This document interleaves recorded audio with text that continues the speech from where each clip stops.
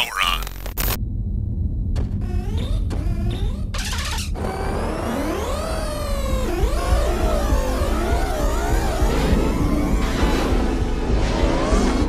Now entering the gaming grid.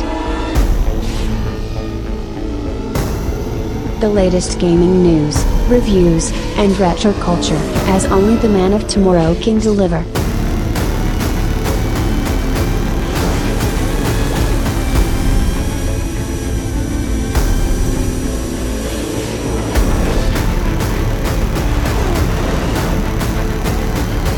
And here's your host, Brian Sovereign.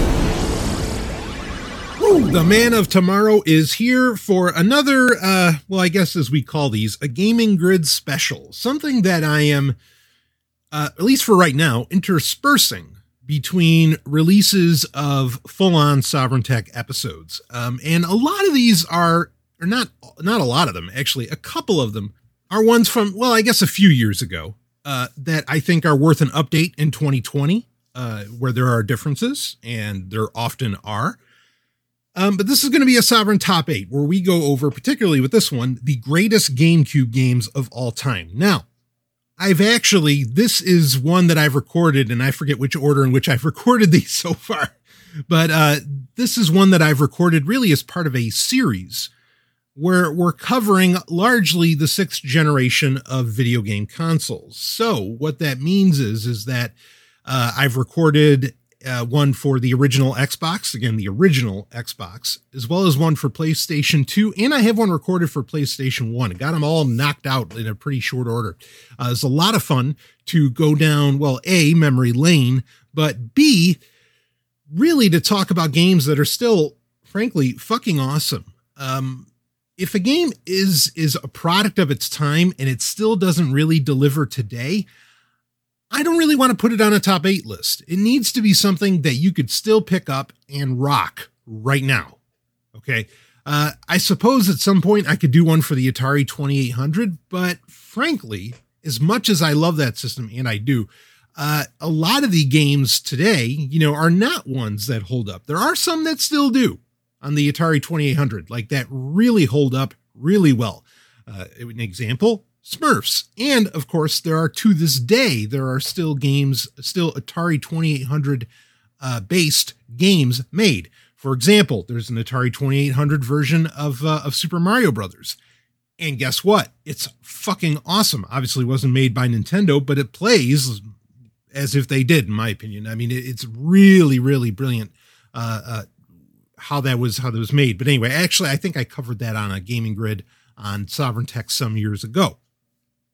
But regardless, so we have a bunch of these that will be released interspersed. Your main Sovereign Tech episodes, will be coming out as usual. We'll get you, once a week. But these are nice, fun additions for, frankly, right now when, let's just call it, a lot of people are stuck at home. I am concentrating at this stage on the 6th generation of consoles. And I'm releasing the Nintendo one first because the past 2 top 8s that I've done over the past month or so have been Nintendo consoles. So we might as well round that out. I'm concentrating on this because these are the consoles that even if they had internet connectivity, it wasn't essential to the system, right? And that, granted, with the 3DS, you could argue it was very essential. The DS, it would kind of get there, but we talked about that when we did a top 8 for the Nintendo DS and DSiWare specifically. But that's part of the real appeal, in my opinion. As we get into the 6th generation series, really, of video game consoles, the 6th generation is when gaming became gaming that we understand it today in a very real way, right? Where, consoles, even though PCs had been doing online multiplayer forever, and actually previous Sega consoles had, all the way back to the Saturn, and, Sega Channel doesn't really count, but anyway, and of course in Japan, we could talk about Famicom, we could talk about all kinds of things, but bottom line being is that, while PC gaming and some other platforms, had already had online multiplayer, the sixth generation of video game consoles is when that became more of a thing. For example, with the PlayStation 2, you would have SOCOM. For the GameCube, which we're going to talk about here, probably the biggest use, and it was an add-on. You had to buy an add-on, part accessory, was the modem for it. And probably Phantasy Star Online, which of course was originally a Dreamcast title, was probably the biggest, or, the game that took the most advantage of that feature on the GameCube. So everything that basically you imagine that a modern gaming console does today largely started in the sixth generation. That said, I would also argue, and frankly, minus the online multiplayer, I would also argue that this is probably when video games, console gaming, I should say, was also, pun intended, top of its game. Like, to me, this is the pinnacle. This is as high as you get. As much as I enjoy my Nintendo Switch, as much as I enjoy my 3DS, as much as I enjoy a modern gaming PC and whatever else, I can be honest with myself and say that no, not just the processing power, not just how many polygons, are in the games, not just the storage mediums, not all the feature sets, whatever, just the entire, those are part of it, but really the entire ethos around the console, was, I think, at its best, meaning that it created, dare I say, and of course health is subjective, but I would argue it created the healthiest gaming environment. Healthy for your mentality, even your physicality in many ways. Granted, it's not the Nintendo Wii, right? But you get my point, or I hope you get my point, is that there was an entire culture and ethos around consoles at this time. And I think it was really at its best and most exciting at this time. Now that's not, nostalgia lenses looking back. Okay. And I can admit where things are better, right? Or where things are more powerful. But being more powerful or more technologically advanced, and this is something people really need to get into their heads, and this goes far beyond gaming, but being more technologically advanced does not equate to better. Okay? If health is a subjective term, I assure you so is advanced. It can be a very subjective term. And it does not necessarily mean better. And and to prove the point, granted, there's a cycle to these things, but the raw amount of games from the sixth generation that consistently get remastered and re-released today should really say something of and the fact that they still get rave reviews and people still go nuts over them and whatever today, even without a lot of, shall we say, modern sensibilities, right? In our modern console generations. I think that kind of proves my point at how much these games, again, do get re-released over and over and over again, or even like games in series that often started in the sixth generation of video game consoles, how they're still going. So there's really something to be said for that. And like I said, I stand by my statement without nostalgia goggles on, that this was gaming at its best. To talk about the culture, you still had kind of your fanboy thing going on at the time, but that basically got, in my opinion, a lot of the arguments that were being levied against other companies really fell away ultimately in the sixth generation. This is when we realized that, okay, we have three companies. Granted, it was shocking at the time that one of them was Microsoft and not Sega. But we have three companies who are vying for some kind of dominance, but then they really didn't have to vie for dominance. And this is an important point to actually bring up in this episode, is that this was also the first time that I can really think of. Now, granted, with Genesis and SNES, PlayStation and N64, there were games that would get ported across consoles, right? Like you'd have, and usually with the N64, they'd put the moniker 64 at the end, or the suffix of 64 at the end of it, as compared to what it would be called on the PlayStation. But this is a video game console generation where, yes, there were exclusives, and obviously Nintendo would always have their exclusives and still does to this day. Sony does as well. Obviously, so does Microsoft, even though where that fits in with Windows 10 is another story. But where a lot of the great games, just about everybody could play, regardless of what console you had. If you had Xbox, PS2, or GameCube, because all of the, like, everybody was just making games for each console. Now, there's times, and this is going to, when we get into our list here for the GameCube, there are times where, you know, sometimes for the GameCube, because of the nature of the mini disc or mini DVD based format that the games were on as compared to a full-size DVD that Xbox and PS2 would end up using, that there would be features missing due to, you know, storage constraints. But also on the flip side, there are plenty of times where because,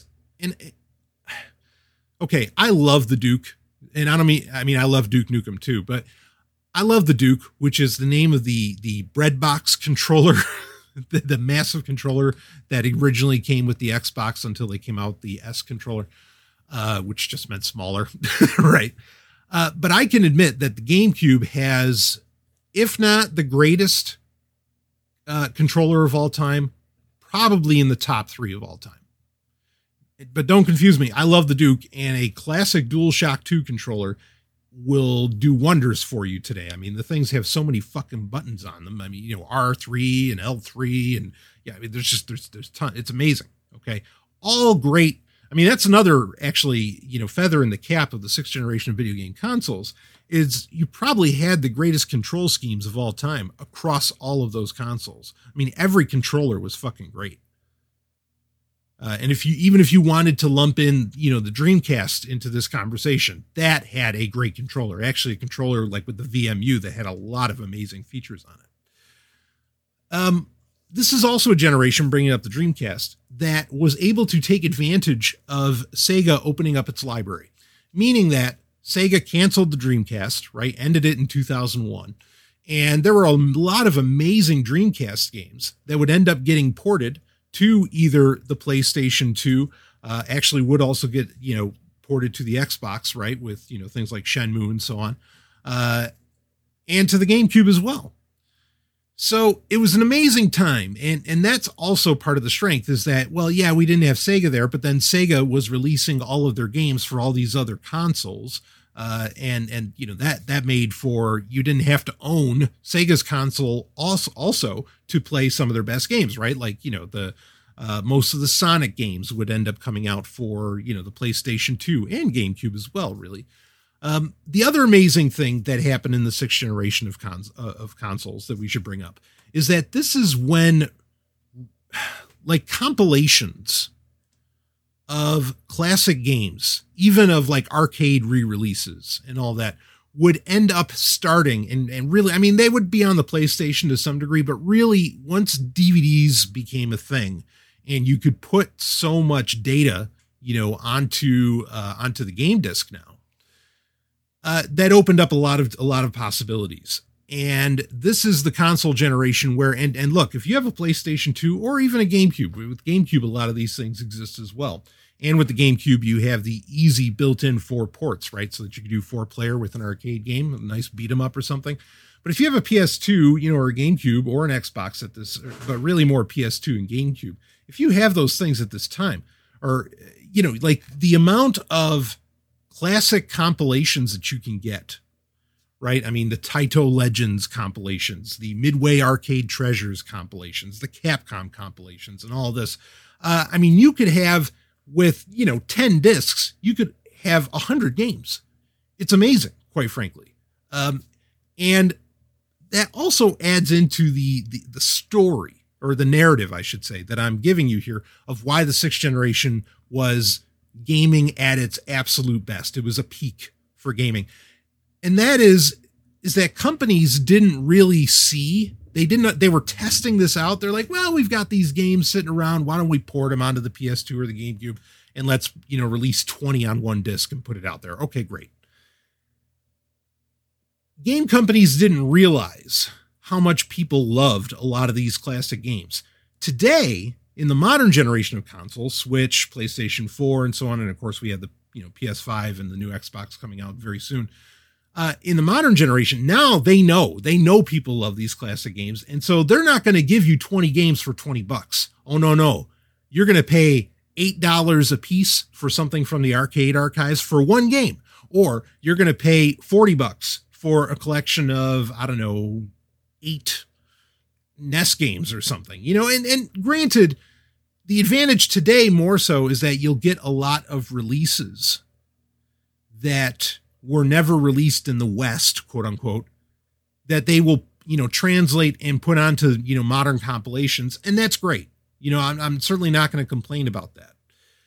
But, you certainly pay 10 times more than you used to for retro games on your modern console, as compared to, the days of the GameCube and the PS2, when you'd get massive compilations that were just awesome.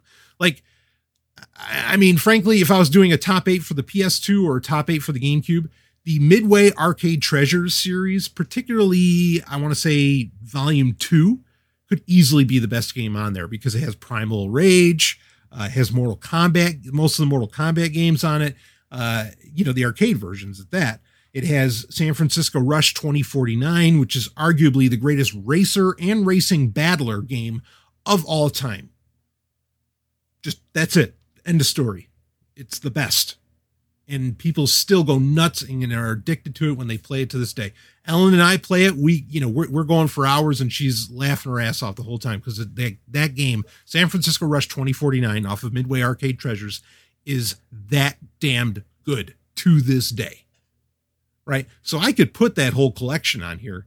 And that could take, if you wanted to count them as one of, volume 1 through 3 is a game apiece. They take the top 3 slots easy. Okay. But that just adds into the aura and ethos of the 6th generation that is what made it, frankly, just so great. And arguably for consoles, like I said, in my opinion, the greatest. So before we get into the top 8 for the Nintendo GameCube, let's talk a little bit about the history of the GameCube.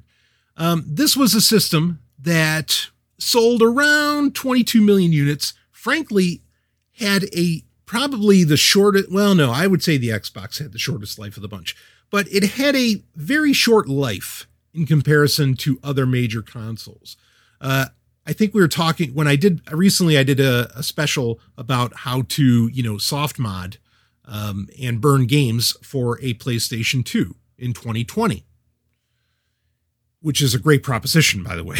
Get ready for a great fucking time. We talked about how that console basically went for over a decade. And new games were still getting made for it. It's remarkable, the PlayStation 2, no doubt about it. The life of the GameCube, much shorter, about 6 years. Now, 6 years for a little while seemed to be the average for a console generation, before you end up getting, a new console. The GameCube, while it was not, I don't consider it a failure. I think it sold very well. We know it did around 22 million units, okay, which is certainly far better than the Wii U did. We don't need to talk about that and probably never will, or at least not for an entire special. I can't imagine doing that because a lot of games are getting ported from the Wii U onto the Switch today. And I think that only makes sense. I also know games are still getting released for the Wii U, right? Like Shakedown Hawaii. I understand that. But I'm fully supportive of games from the Wii U getting re-released on Switch because, we just know by the numbers that the Wii U did not sell well. The GameCube, I think, sold very well. It was still a time where Nintendo thought that they were the driving force in gaming. That was not true in the 6th generation. Okay, I guess I could look at the numbers, whether or not the Xbox sold better than the GameCube. But regardless, I think in most people's minds, the GameCube was the number 2 system of that era. PlayStation 2, clearly the number 1. And the PlayStation 2, or the GameCube, I should say, did something very different from the others, where it really concentrated on just being great at making video games, or, being great at playing video games, I should say. And it sold at a significantly lower price point than its competition. It sold at $250 compared to, $400 or whatever. And Nintendo did that on purpose because at the time, Nintendo's thought process, and I heard this basically from Nintendo employees' mouths back then, Okay, it came out in 2001. Of course, they were talking about it for a good year or two previous. But their idea is that, okay, you'll buy a PlayStation 2, you might buy an Xbox, but for damn sure, you'll buy one of those, but you're also going to own a GameCube. Basically, yeah, you can flirt with the other companies, but you're always going to buy a Nintendo console. That was their logic. That was their way of thinking. I think they learned differently with the GameCube. They learned that, that's not exactly how things are going to work out. Now, in the handheld space, that was true. Like, okay, not everybody's going to buy a GameCube, but yeah, probably a lot of people are going to buy a Game Boy Advance, or later on a DS or whatever. And that's why those systems, just sold through the roof, and why Sony tried to take a cut of it with the PSP and the Vita, of course. They left that behind. The GameCube, speaking like the Wii U, how many of those games are getting ported, the GameCube was home to a lot of ports, and also a lot of those games have been ported as well. In fact, some of them to the Wii U, for example, The Wind Waker, which is actually not on this list. That's not to say that it couldn't be. The Legend of Zelda, The Wind Waker could definitely be on this list, but we'll talk about Zelda on the GameCube later. That's a little bit of a separate conversation to have.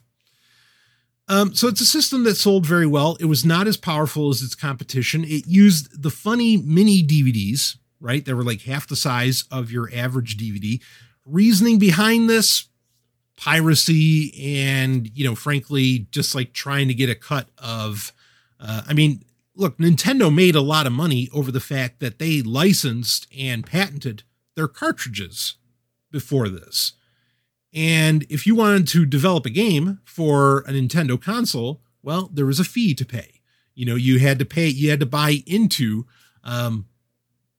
whatever format that Nintendo was using at the time, cartridge or optical or whatever.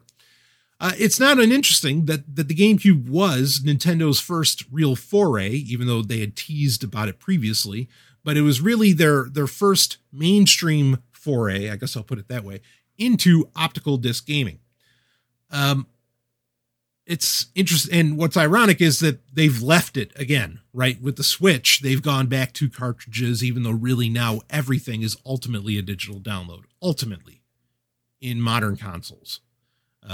You can buy a physical version, sure, but is that the latest version of the game? Does that have the latest patch on it? No. Will your system still download the latest patch? Yes. Even if you own it physically, sure. But then it doesn't write that patch to the cartridge. So ultimately, all games are digital today. Something that I really feel is a negative, but there it is. At the time, this wasn't so much the case. With the sixth generation. I think that to some degree, like SOCOM and some other multiplayer games would have some degree of patches, and there were ways that Sony, Xbox, or Sony, Microsoft, and Nintendo would update their systems, by basically sneaking the console firmware updates onto discs at varying times. Is very interesting. But even beyond really the switching to optical discs, there are a lot of things that the GameCube really did to shatter presuppositions about Nintendo consoles. Probably the biggest one that I think a lot of people even hold to this day, which is unbelievable that that's the case, but it is. The idea that Nintendo consoles are only for kids. Now, look, towards the end of the N64, I think Nintendo learned this lesson. You'd have Conker's Bad Fur Day. You had adult games basically on the N64.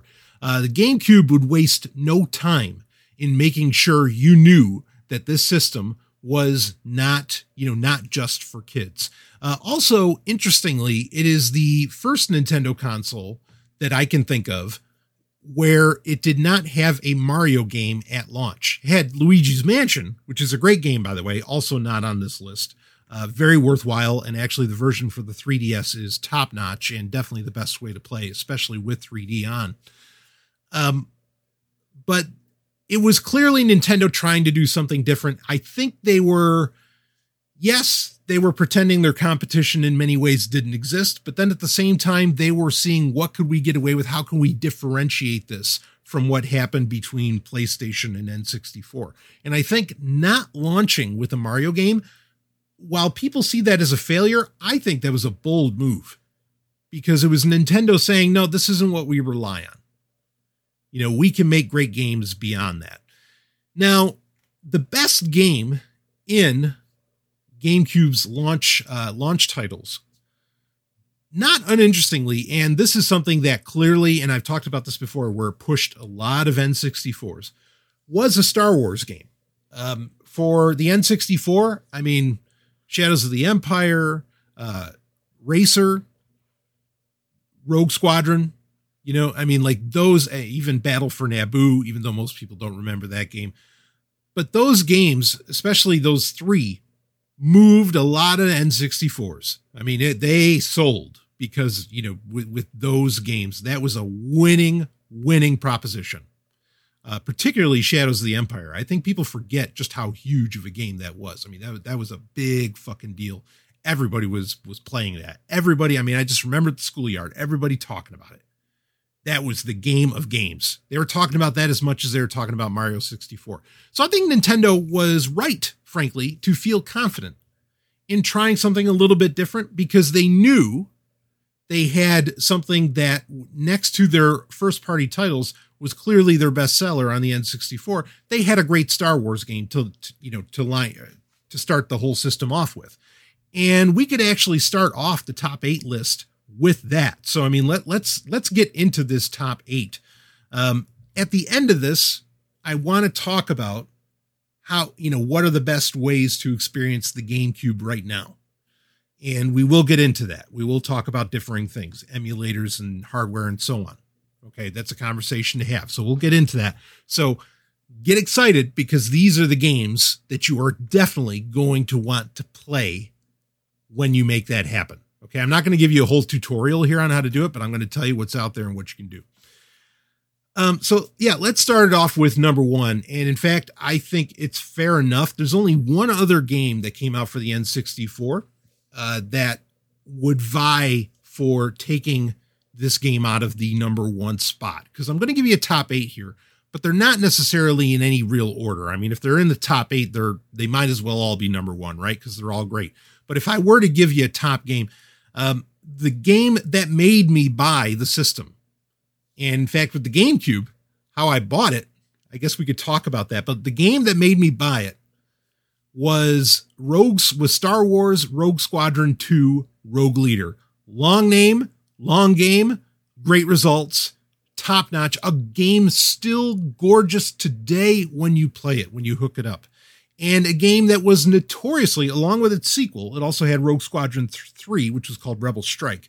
And I don't know if I want to call it an equally great game. I'll say it's equally great. I thought that game was still fucking awesome. I thought both of them were just pure dynamite. These games, when you play them, I mean, they still look that good, but they have been notoriously hard to get to work on emulators. This is one of these games are the reason I still have a GameCube, because, and I have the actual original discs for both of these games. In fact, they're the only 2 games that I have the original discs for, because, they're that important. They're that much fun. They're that great to play. And that is no small feat to make a great, these are basically Star Wars space battle games, even though Rebel Strike would try to be a little bit more and add in some varying mission types. Rebel Strike would actually play a lot more like the Rebel Assault games, where you had a lot of different types of missions, right? And for whatever reason, I love the Rebel Assault formula. I don't know why people malign those games, because I think they're fucking brilliant. And I thought Rebel Strike was brilliant for trying to live up to that. It's like, yeah, bring in that formula. That's a winner. I don't get people's problem with it, but whatever. Most people don't have a problem with Rogue Leader. They recognize it as, if not the greatest GameCube game of all time, certainly one of the greatest games of all time, bar none. Definitely belongs in any, if you talk about the long history of Star Wars video games, easily belongs in the top 5, I think, even just for its historical precedence. I mean, it's just a top-notch game. Building off of the sequel of a multi-million seller from the N64. But again, with the GameCube's horsepower, somehow this game, I almost want to say that I think this is the most gorgeous game in the entire 6th generation of video game consoles. Even though the GameCube is not as powerful as the PS2, not as powerful as the original Xbox, this game takes the cake as far as just pure beauty. I mean, when you're flying a B-wing over a lake or an ocean, holy shit. I mean, it's just stunning when you look at it. There's a lot of secrets and cheats in it and everything. You can unlock like an old Buick, I think, and fly that around. That's a lot of fun. You can unlock the Naboo Starfighter, the N1 Naboo Starfighter. There's a lot of really cool things that you can unlock within the game with either cheat codes or, just from playing it, whatever. And that adds a lot of flair to it at a time when, a lot of these elements within Star Wars games didn't exist. We didn't have the Battlefronts where they fucking just toss everything into it, So Rogue Leader, again, they needed this game at launch because A, it's a Star Wars game, which did well for the N64. B, it shows, hey, you think we're not as powerful as the other two guys out there? Doesn't really matter because this game's beautiful. It had that. And it just had really solid gameplay. Each system in the 6th generation would kind of get their Star Wars exclusives. Okay. Like the Xbox would get a great version of Starfighter, of Star Wars Starfighter with the N1. They got the special edition of that. They even got, even though it wasn't a great game, they got Obi-Wan on the Xbox, right? PlayStation 2 would get its share. And GameCube certainly had other Star Wars games as well, but I mean, none of them lived up to this. And I'm sure there's a story around how was it Factor 5, the development company that made these games went under, but damn, what a shame, because I would be playing Rogue Squadron 6 or 7 or 8 today with glee, with absolute glee. I think these games are top notch. It belongs in any conversation around the GameCube. Is the Rogue Squadron games that were available for it. So total winner there. I mean, even though you're playing through, at least at first, you're playing through, the Battle of Yavin and destroying the Death Star and all this, you get past a lot of that quickly. And there's even like little side missions that you can do as long as you unlock everything right. It's really, really a slick game.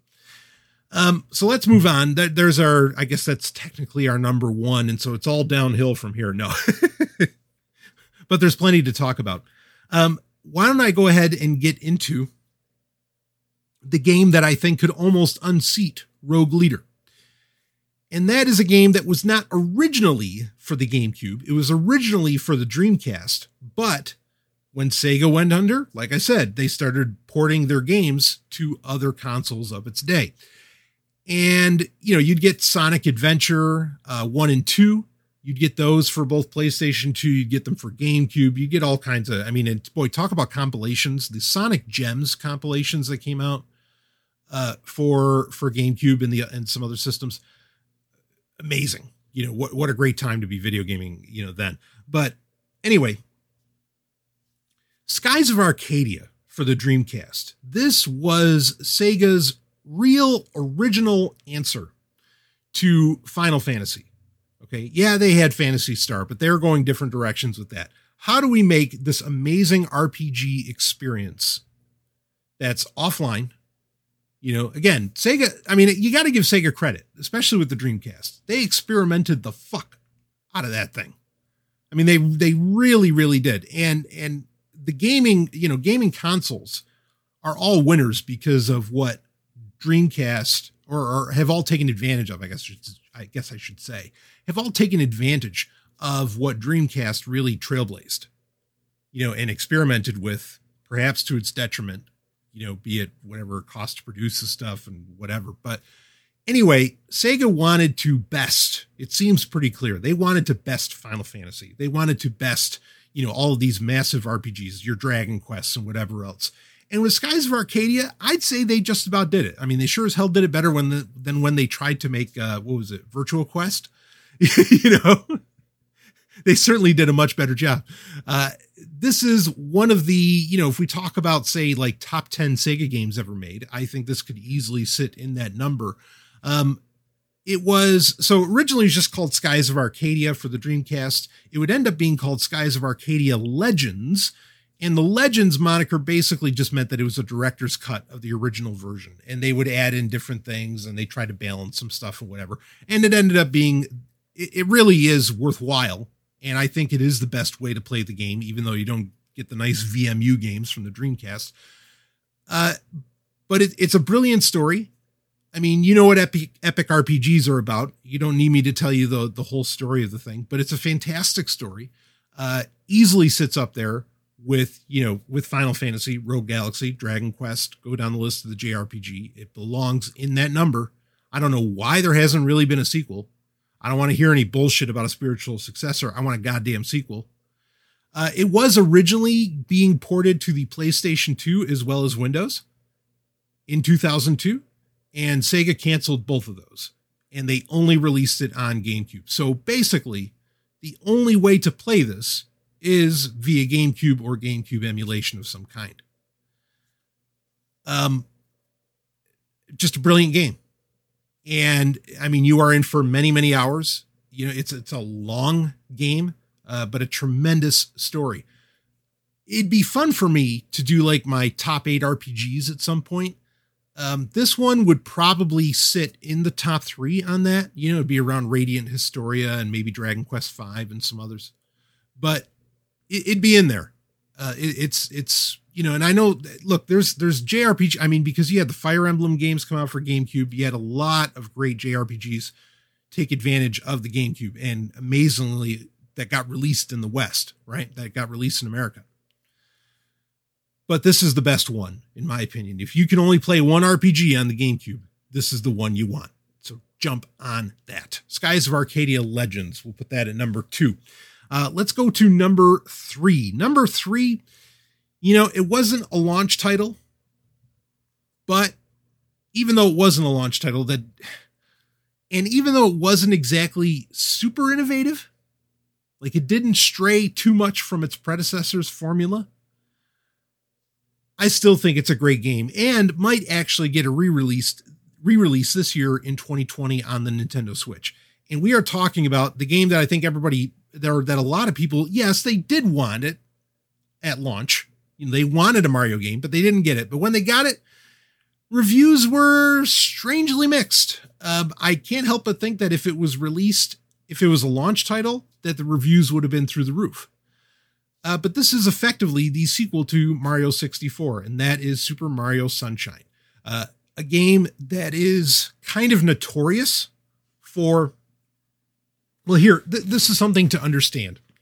It's notorious, I think, for its problematic or troublesome camera. The GameCube controller, and this is going to be important later on in this list as well. The GameCube controller had a very unique, it didn't copy the dual stick nature of, say, the Breadbox controller or of the PS2, DualShock 2 controller. But it did have twin sticks. The second stick was not directional. Or not like just an analog version of a D-pad.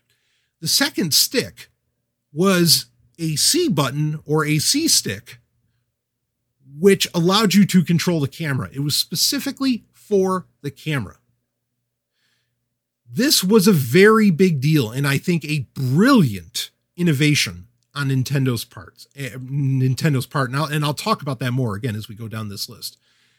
Even with that C stick, which I think they put in there in response to perhaps problematic cameras with Mario 64, which was a thing, which got fixed in the DS version, by the way, Mario 64 DS, largely.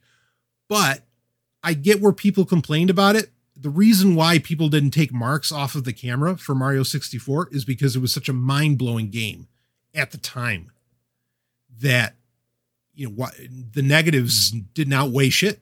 They couldn't outweigh the positives. As to where Super Mario Sunshine, people weren't as forgiving, perhaps, or they weren't willing to look certain things over. being able to like spray everything down and clean up the town and a lot of that. I mean, I thought that was really cool, and fly around with your backpack, with your soaking backpack. That was, I mean, really, really cool stuff. I think it's a great game. I think it belongs absolutely in the top 8. This is the rare occasion, and this might be controversial for me to say, but I think that this is the rare occasion where the Mario game is actually better than the Zelda game on a Nintendo console. Most of the time, in my opinion, Zelda games just wipe the floor with every other franchise, except for maybe Metroid, wipe the floor with every other franchise on a Nintendo console. The GameCube has the distinction in my mind where the Mario games are far better than the still genuinely great Zelda games that exist on GameCube. And it is games plural, by the way, for the GameCube. Most people forget that Twilight Princess was a GameCube game. In fact, it was originally being developed for the GameCube, and then, or as I understand it, of course, then it would be on the Wii and whatever. And anyway, so Super Mario Sunshine, I mean, I think it's that good. It's basically an improvement, not an innovation, but an improvement on the formula of Mario 64. And especially when you look at it in that light, you really see its brilliance. And I look forward to, if it is getting re-released for the Switch, I'm there. I'm ready for that. Because it's a game whose time has really come, and I think deserves a good second round, a second playing. And again, like I said, I think if it was a launch title, people would think about it very differently today. It would be ranked right up there with the best Mario games. Because afterwards, I mean, Nintendo has really, frankly, played it safe. They've made sure that there's always a Mario starring Mario game at launch, ready to go. Because I guess they feel like they got flack for this. I thought it was the right move that they made. I thought that trying to, shake things up, make people wait for the Mario game, just like they do for Zelda games, right? Zelda games usually aren't launch. Usually, I mean, that's not always true, but usually aren't launch games either. Because at the time, if people had to wait 5-6 years for a Zelda game, they'll wait. Because Nintendo knows when it comes out, if you don't have the Nintendo console, you're going to fucking get it. And so trying to play off of that same theory with Mario, I don't think that was crazy of them to do. And I don't think it was wrong of them to do. But again, I think people would have felt very differently about it. If it was a launch title, I think people would still be talking about it again, very glowingly as compared to now. I mean, now, in hindsight, people like it, right? But at the time, certainly it had plenty of criticism. Anyway, let's move on from number 3. Let's get into number 4. Now, it's funny because I actually have more than 8 games here listed. And not because I don't know what my top 8 is, but the hard part with Nintendo consoles is that, there's certain games you come to expect from Nintendo when it comes, right? Like you're going to get a Mario Kart game. Like Double Dash could be on this list. Double Dash is great. I mean, Ellen and I, we play the fuck out of that game still. There's lots of game series where like a Mario Party or something like that, where, they could fill up the top 8 on their own. And I don't really want to have that here. And basically number 4 that I have written down is Super Smash Brothers Melee. This is when the Super Smash Brothers craze takes off.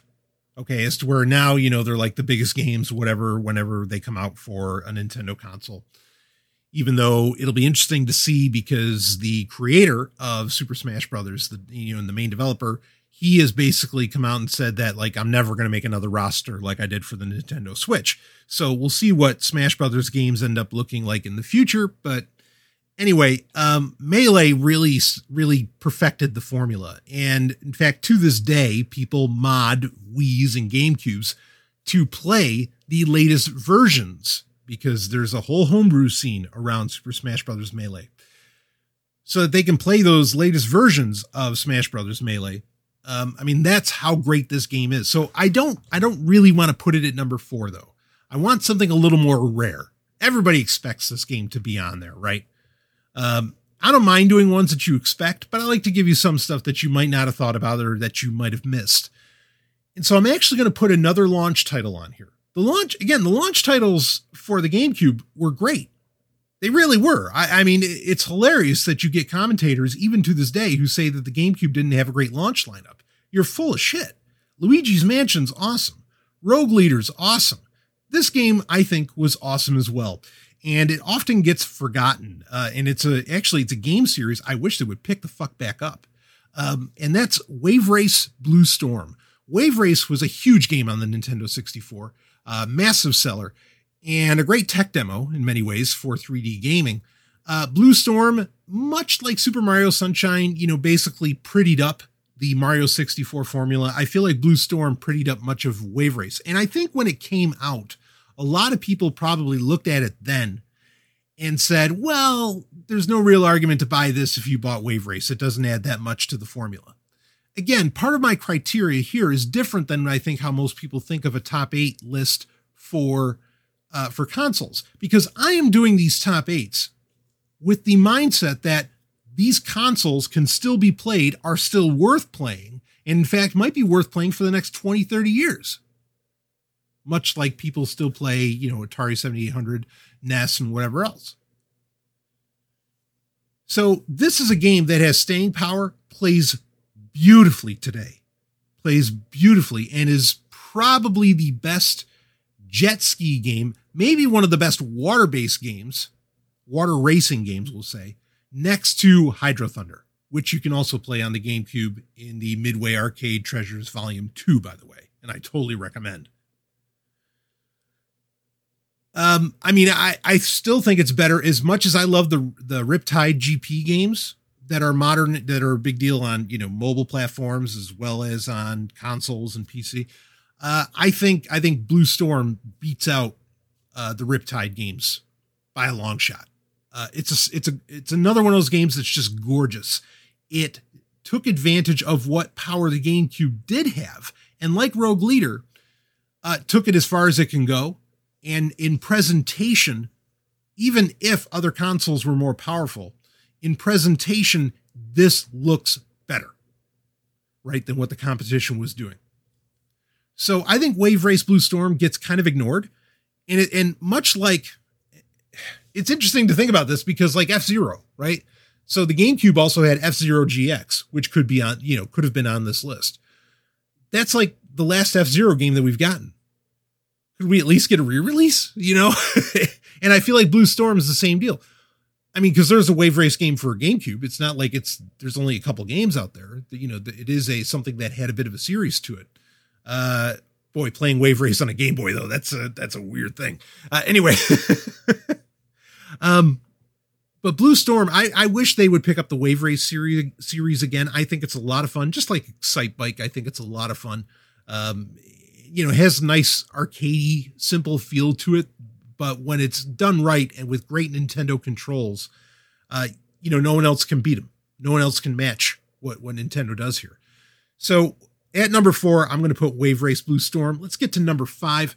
Number 5 was really the first game. This is also part of that launch lineup. This is the first game, I think, that proved Nintendo isn't just for kids anymore. We're going to please and appease the adults. And this game is Eternal Darkness, Sanity's Requiem, a game that has a very Lovecraftian style, I would say.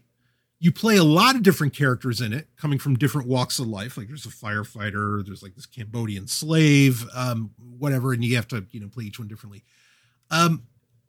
It's a game that the style of it and what it brings to the table, I've never really seen anywhere else, because it's a game that fucks with your head, like your head, the game player, where, like the monsters and the traps and all that stuff. Okay, maybe not as terrifying as Resident Evil or whatever. We're going to talk about that on the GameCube, but, might not be that terrifying or whatever. But the thing is that, like there's a time where you'll enter a room and just suddenly you'll be decapitated and you think the game's over and you're like, oh, what the fuck? Next thing you know, you reappear in like a hallway that you were just in a few seconds later and your head is attached. You're like, wait, what just happened? Or the game. You got to understand this. And I know I've talked about Eternal Darkness before because I really think it's such a brilliant game, the way that it fucks with the game player's head in the real world. The game will bring up a message that says, oh, the controller disconnected, you're screwed, you're going to have to restart the game or whatever. Now, you don't really have to do that. And you think it's an error message from the GameCube. No, it's the game messing with your head because the game has like an actual sanity meter in it. Oh, man. What a genius game. I mean, and only scary. I'll tell you, it is scary. I remember playing it like late at night. We're talking like 3 a.m., right? Playing it at 3 a.m. and, then some of that wacky shit happens where like, it'll say your save game was fucked or something like that. And I mean, and then when you realize what's going on, it messes with you a little bit. And I know there was a moment similar, like in Metal Gear Solid, right? Where I think the Colonel just starts talking to you. Like he says like, yeah, no, you sitting in the couch. What are you doing? Right. And I love it when it does that. Just like there's the game Omicron for the Dreamcast. And also I think you can get it now. I think you can get it on PC now, but Omicron, which was actually a game starring David Bowie of all things. That was a game where it was self-aware that you were the game player and you were controlling what was happening on the screen. And that's how you were experiencing the game. I love it when games break the fourth wall like that. And that doesn't get done enough. Like little, even Easter egg versions of that, like in Metal Gear Solid, it just does not happen enough. But Eternal Darkness definitely took it, I think is to the heights of that, where you could go with that. So that's a number 5. Let's keep going through this. Number 6. Number 6 is where this is the greatest Zelda game that's not a Zelda game. But it also happens to be part of what could be argued the greatest fighting game series of all time. No, not Street Fighter, or Mortal Kombat for that matter. Soul Calibur 2. Definitely, highly anticipated game. Like I said, the 6th generation of consoles was a time where game companies, game developers were willing to, port their games to every system. That's become, par for the course today. But at the time, that was somewhat revolutionary, as to where there were really a lot of exclusives and things like this that would happen. And part of that came from Nintendo or Sega strong arming. Now, the game developers were having fun with this. With Soul Calibur, made by Namco, of course, who also make the Tekken series, tremendous series, they said, you know what? For each system, let's give each system one unique character that could be in the fighting game. So, for example, with Soul Calibur 2, you had, for PlayStation 2, which was the home, PlayStation's the home of Tekken, they put in Heihachi. Great choice. For Xbox, I think they put in Spawn, the comic book character. Fine choice. But for GameCube, and I can't tell you how excited people were for this. For GameCube, they put Link from Zelda in it. And everybody, as great as Heihachi is, or that Spawn was, and it was cool to play Spawn on Xbox, by the way. As great as that was, you knew you wanted to play Link because, no pun intended, Link was a fucking legend, right? And to have the Master Sword and your shield and everything and to go to business, because that's the beauty of the Soul Calibur series or the Soul series, which started off with Soul Blade or Soul Edge, depending where you played it. It's basically Tekken with weapons, right? It's 3D fighting with weapons, and it does it so well. These are gorgeous games. Probably my favorite fighting game series. It's right up there with Mortal Kombat, Street Fighter, and so on. Certainly the original Soul Blade is. But Soul Calibur 2, getting to play as Link, yeah, baby. Everybody was all over that. I guarantee you that sold a lot of GameCubes because people just wanted to play as Link. It was that exciting. I would, if you wanted to count it as a Zelda game, it's easily the best Zelda game on the GameCube. Look, I like Wind Waker fine. I think Twilight Princess is brilliant, and I wouldn't mind a re-release. Okay? But, putting it down, this was genius. In fact, I think I heard Mike Matei saying something about, oh, I feel like when they make Zelda games that are like not the Zelda formula, that like say like Hyrule Warriors or something like that, that somehow that waters down the Zelda franchise. No. I mean, I kind of get where he's coming from, but Soul Calibur 2 does not fall prey to that. If anything, that just bolstered Zelda's prominence in gaming. And like I said, I think it's the best Zelda game on the GameCube. Easily. It's one of the best Zelda games of all time. It's a great fighting game as well. It's definitely one of the best Soul Calibur games in the Soul series. I just love it. And I mean, and there's plenty more to love about it, right? I mean, you have Maxie, you have Ivy. I mean, you have tons of great characters that enter into it, great storylines and everything. But being able to play Link as a fighter, the way you've wanted to experience Link for a long time, even though you kind of got to do that, certainly in Ocarina of Time, Majora's Mask, and so on. This was it. Awesome. So, again, we'll talk about some Zelda games here in a minute. But moving on, so that's at my number 6, Soul Calibur 2, or really call it like Legend of Zelda Soul Calibur. that should be its name. Just fucking brilliant. At number 7, we've got to talk about the Resident Evil. Actually, I hate that phrase. I hate saying we've got to talk about. I hate it. I hate it when like media outlets do that. But whatever. It is important to get in the discussion around Resident Evil. We've got to talk about, there I'm saying it again, but whatever, we're doing it. We got to talk about Resident Evil. The Resident Evil series on GameCube was a surprise for a lot of people. It was an exclusive at the time. For that entire generation of consoles, it was an exclusive. It was not something that was a timed exclusive. It was meant to be there and only there for GameCube. After the 6th generation of consoles went away, it would end up, and certainly like when the Wii got popular or whatever. But anyway, once the GameCube, that exclusivity was done. Now these Resident Evil remakes, which most of them were remakes of previous, entries, have been released on every fucking system out there. And you can even get them on the Switch. They're on PC.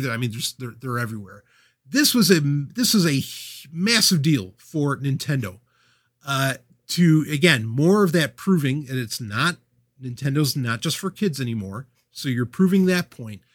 But these were great looking games. Resident Evil 0, also, I mean, you got bonus games into the series. I mean, and Resident Evil 4 was originally made for the GameCube. I mean, and, came out, was released to rave reviews, would really get perfected on the Wii, in my opinion. But, it was a really big deal when it came out on the GameCube. So you had basically the entire Resident Evil series get re-released on GameCube, what were originally more PlayStation exclusives to some degree. I mean, minus Resident Evil 2 that came out on the N64, which is remarkable in its own right for, from a technical perspective. But every single one of these games is great. And this is a game series where the camera stick, the exclusive camera stick on the GameCube controller, was a winner. Okay. Now, I guess I'll take this opportunity because it will lead into, Resident Evil, about it, but it's got to be on this list because, again, this is when these games first came out, and a lot of, there became a Resident Evil style that came out of what Capcom was doing on the GameCube. And once again, I want to talk about the C-Stick, but once again, the GameCube proved you don't have, and I think Nintendo has been running with this fact for a while, you don't have to have the most horsepower under the hood on your console. You just have to use what's there right. You have to use it right. Because many of the games that originally only came out for the GameCube, or to this day are only on the GameCube, are still some of the most, to this day, 20 years later, almost 20 years later, are still the most gorgeous video games ever made. Some of the most gorgeous video games ever made. I would argue that much of the Resident Evil series that originally came out for the GameCube or was remastered for the GameCube fits into that mold. I think Resident Evil, the remake of Resident Evil, was the first 2-disc game for the GameCube, which there's something to be said for that, because again, they used mini DVDs. So, you couldn't fit as much as you would say on a PlayStation 2 or an Xbox, but it worked. It was there. And, I don't think anybody had a problem with it. If anything, they thought it was really cool because, double disc games were rare on the PlayStation 2 and were something that gave you at least the perception with the original PlayStation, with the PlayStation 1, it gave you the perception that you were getting more bang for your buck, right? If you spent $40 on a single disc game, when you spent $40 on a 2 to 4 disc game, it felt like you were getting more game. And I think that was true also for the GameCube. Now, to talk about the C-Stick, because this will lead into number 8 on our list to round out our list here. So number 7 is the Resident Evil series. It's not that, because you can say, well, you could use the R stick on a DualShock 2 controller as a camera stick. What's the big deal? The big deal was, again, it was on the GameCube controller, it was a dedicated camera stick. It was a dedicated camera direction, not button, but stick. We'll just say that. It had grooves, you understand. It had grooves like what's the shape? I guess octagon, maybe it was. It had grooves that made the camera movements not as like laissez-faire or free-flowing, which I would argue there's a little bit of a problem with that. Okay, you want some kind of like tactile feel of where the camera is going. That's what made the C-Stick such a powerful element on the GameCube controller, is that it wasn't just free-flowing. You had like a place where you could shove it, into this notch, on the GameCube controller that would force the camera basically into place. You could get freeform with it if you wanted and not take advantage of the very specific notches, the angles that surrounded the C-Stick on the GameCube controller. My point being is that this allowed for the best control of its day for 3D gaming. Nintendo was a genius for including this and for implementing this into their, into the GameCube, because they knew that, okay, here it is. 3D gaming is a thing. It wasn't a question anymore. I mean, with N64, certainly they were going that direction anyway. But now, no, 3D gaming is the standard. 2D is like, oh, well, that's nice. So I think this is just a winning idea. Now, let's get to, and it really helped with Resident Evil, which, the control scheme on Resident Evil, and I think really, in many ways, I mean, I'm sure there was a lot of money that changed hands between with the exclusivity deal. I think Capcom probably got convinced that GameCube was the best home for the Resident Evil series, partly because of that specific camera stick on the controller. Because that made the controls, even now, I think it's the best way to control the Resident Evil games, minus Resident Evil 4, which did really well with the Wiimote. I mean, I'm not going to argue against that. So, that said, number 8. I know you're expecting it to be Metroid Prime. Look, Metroid Prime, that game series is, talk about legendary. It's legendary. It deserves to be on any list. No argument for me on that. But like I said, I want to give you something a little bit different. Now, as we talked about during this special, you have, a lot of game series, a lot of games that came out at the time basically came out for every system. Many of them from third parties would just end up coming out for, okay, GameCube has Mario, but every system's going to have Spy Hunter, or every system's going to have, just take your pick of the game. I feel like most of the time, those third-party games, like, for example, Spy Hunter, were actually far better on Xbox or PS2. There is one game that came out at the time, which is one of my favorite games from that console generation, that I think objectively plays better on GameCube than it does on any other system. And it has to do with the C-Stick, where it shows just how brilliant of an idea that was, because on the other systems, PS2 and Xbox, the camera controls were a rampant problem. with the game. In the game I'm putting at number 8 is Enter the Matrix. This also happens to be a double disc game, like Resident Evil, like the first Resident Evil. It's not a double disc game on any other system, but it is for the GameCube. A lot of people, I mean, this was a genius move of a game. It had full motion video, like they used budgets that were part of, the Wachowskis used budgets for it that were part of the Matrix sequels, right? Reloaded and Revolutions, which I love both of those movies.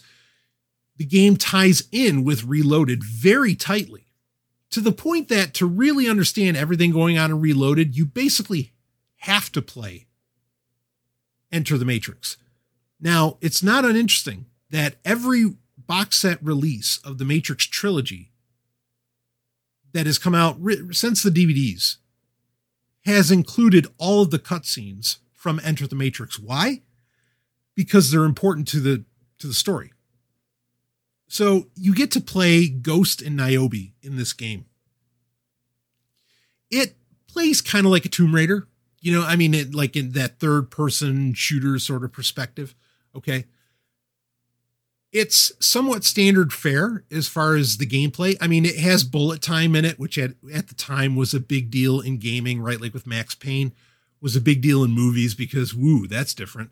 That was a part of it. Slowing things down was a part of it. There are interesting things that they implemented into the game, but overall, the real winning strategy here was the fact that you were in the Matrix. And of course, the full motion video really helped out with that. If you wanted to argue that this is the greatest full motion video game ever made, I wouldn't argue against it too much. We could certainly talk about Wing Commander 4 or Night Trap, but whatever, Enter the Matrix, I would really get it. It's certainly the culmination of that style of gameplay, or of that element being introduced into games. In fact, as far as importance goes, I think the only other game that I could compare it to would be X-Files for PlayStation 1, where, it was written by Chris Carter. Like it was an X-Files episode, and it had everybody in it, and it really meant something. Enter the Matrix meant something. The argument, or where this game would get points taken off for it, and you got to understand, first off, it's amazing that it was even looked at positively, because video game movies usually at this time still were not. Usually video game movies were considered just cheap tie-ins and didn't really matter, and, were just basically cash grabs. Enter the Matrix, like I said, it mattered. Okay. But what people would often argue about is, well, the camera's kind of wonky and you could end up doing weird things, or, your character would end up walking through a wall, which frankly, I think is a feature, not a bug in the Matrix. But okay, I get that argument. But the camera problem was, in my opinion, completely solved, or largely solved, in the GameCube version of the game, because you had such a tightly controlled and precision, same thing, C-stick, camera stick, that was specifically designed to control the camera, and that you could force it into a corner and it would stay there, and you'd have tactile confirmation of what the camera was doing with the GameCube controller. And so I think this is and I'll admit it, it's a rare case, but this is a case where a game that existed on all consoles was at its best on GameCube. And so I think for that distinction alone, it really deserves to be on the top 8. And also, I'm not going to include it on like the PS2 list. I'm not going to include it on the Xbox list, but I think it is one of the greatest games of that console generation, and it needs to get included somewhere. And why not include it where, it shows, or it gives it shows the strengths that the GameCube really had. So my number 8 is Enter the Matrix. And really it's there for that dedicated camera stick. That was just a brilliant, brilliant move. There's lots more we could talk about. The Pikmin games, it's basically a real-time strategy designed by Shigeru Miyamoto. How can you go wrong with that? You can't. Brilliant games, lots of fun, very cute, but hot damn is it a lot of fun. We could talk about, I already brought up Metroid Prime. Animal Crossing started on GameCube. now, one of the biggest franchises in the world.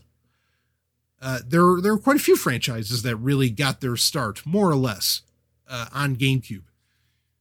We didn't even get into any of the Kirby games that are on GameCube. We didn't get into Paper Mario, or the Pokemon games that they've basically been re-released, but there's so much that was on the GameCube. We didn't talk about, how you had the GBA link, right? Where you could use a Game Boy Advance as a controller. And much like the VMU worked with the Dreamcast, where you had like a second screen, you could use it as a second screen, or it could do unique things, right?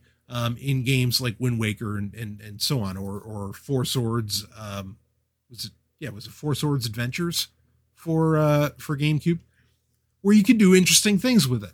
That was a really cool concept. We didn't get into Donkey Konga, where you literally had bongo controllers. I thought that was a genius move. It's not going to scale well, but it was a nice move.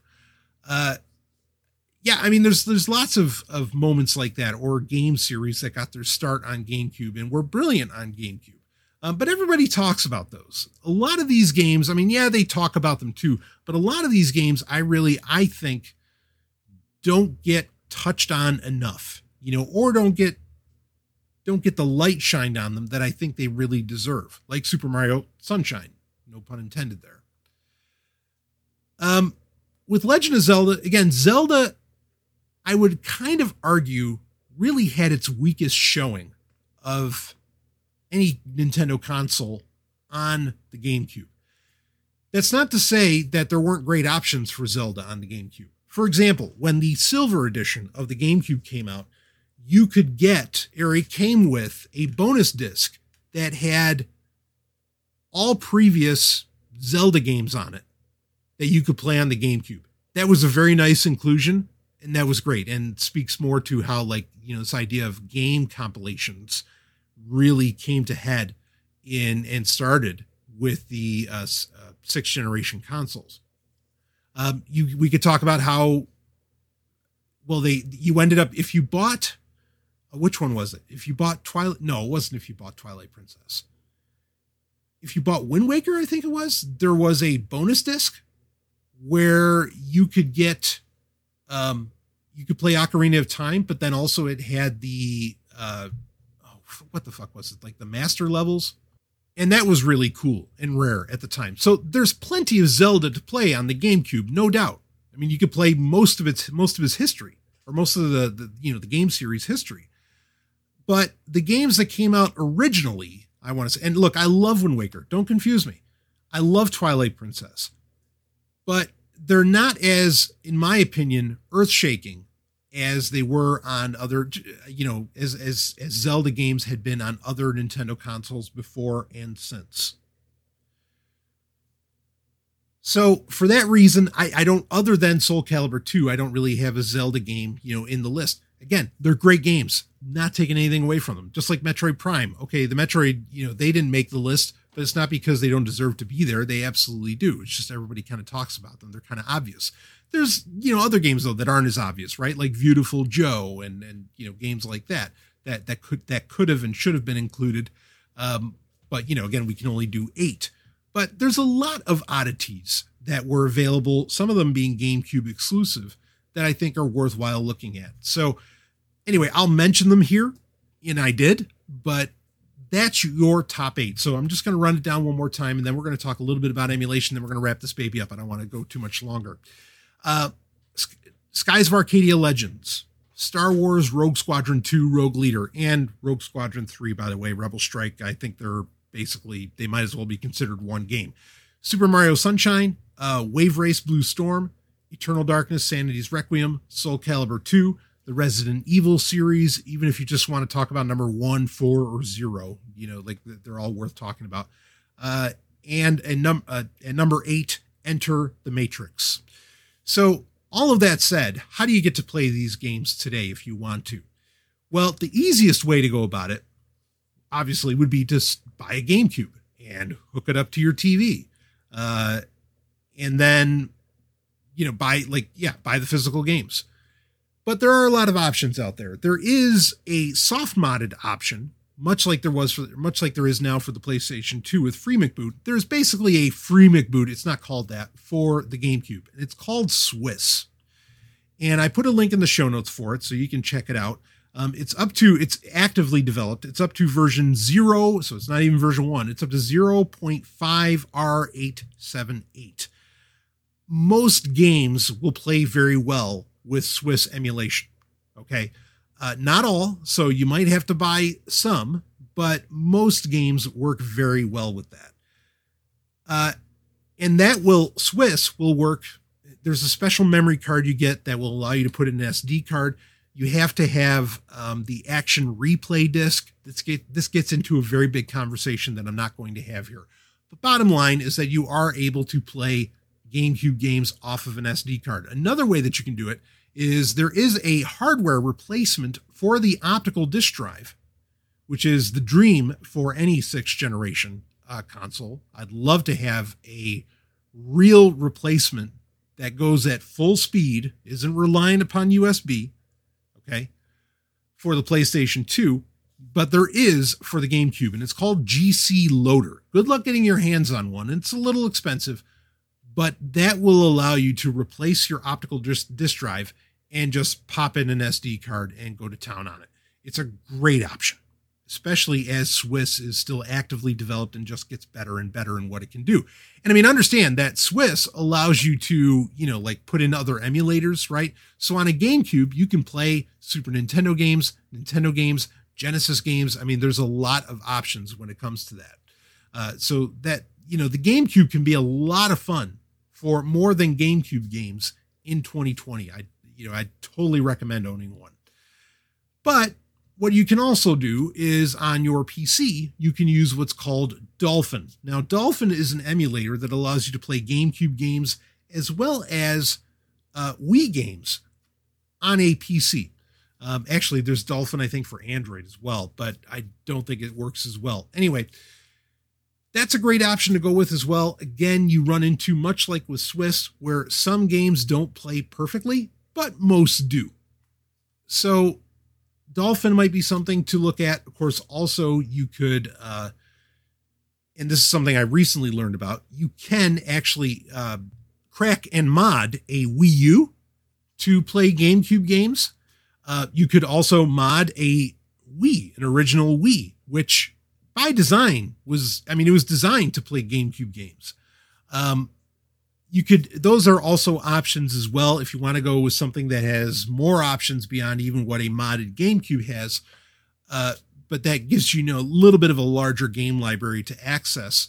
But then the Wii becomes interesting for that because, like I said, it was designed to, you already have the ports for the GameCube controller. The disk drive is designed to, handle GameCube discs. That's a great option to go with as well to be able to play these absolute classics that we listed off. Again, these games still hold up. I'm doing this top 8 based around the concept of games that you would still play today. And I think every single game that I listed off, you could still play today and have a great time. And might even find out that, modern games with their, IAP, loot crates and everything else don't have the longevity or replayability that a lot of the classics do, including from the 6th generation of consoles. So the GameCube, there's your top 8. There's your conversation really around the GameCube and why I think actually it's still something worth owning today. I know I'm not the only person to say this. Modern Vintage Gamer. There's lots of people who do great videos about, how to crack, and put on homebrew and everything else onto a lot of these older consoles. I think they're worth owning. And in another episode, little gaming grid special that I'll do, or that I have for other 6th generation consoles, we're going to get into a little bit of that conversation of why.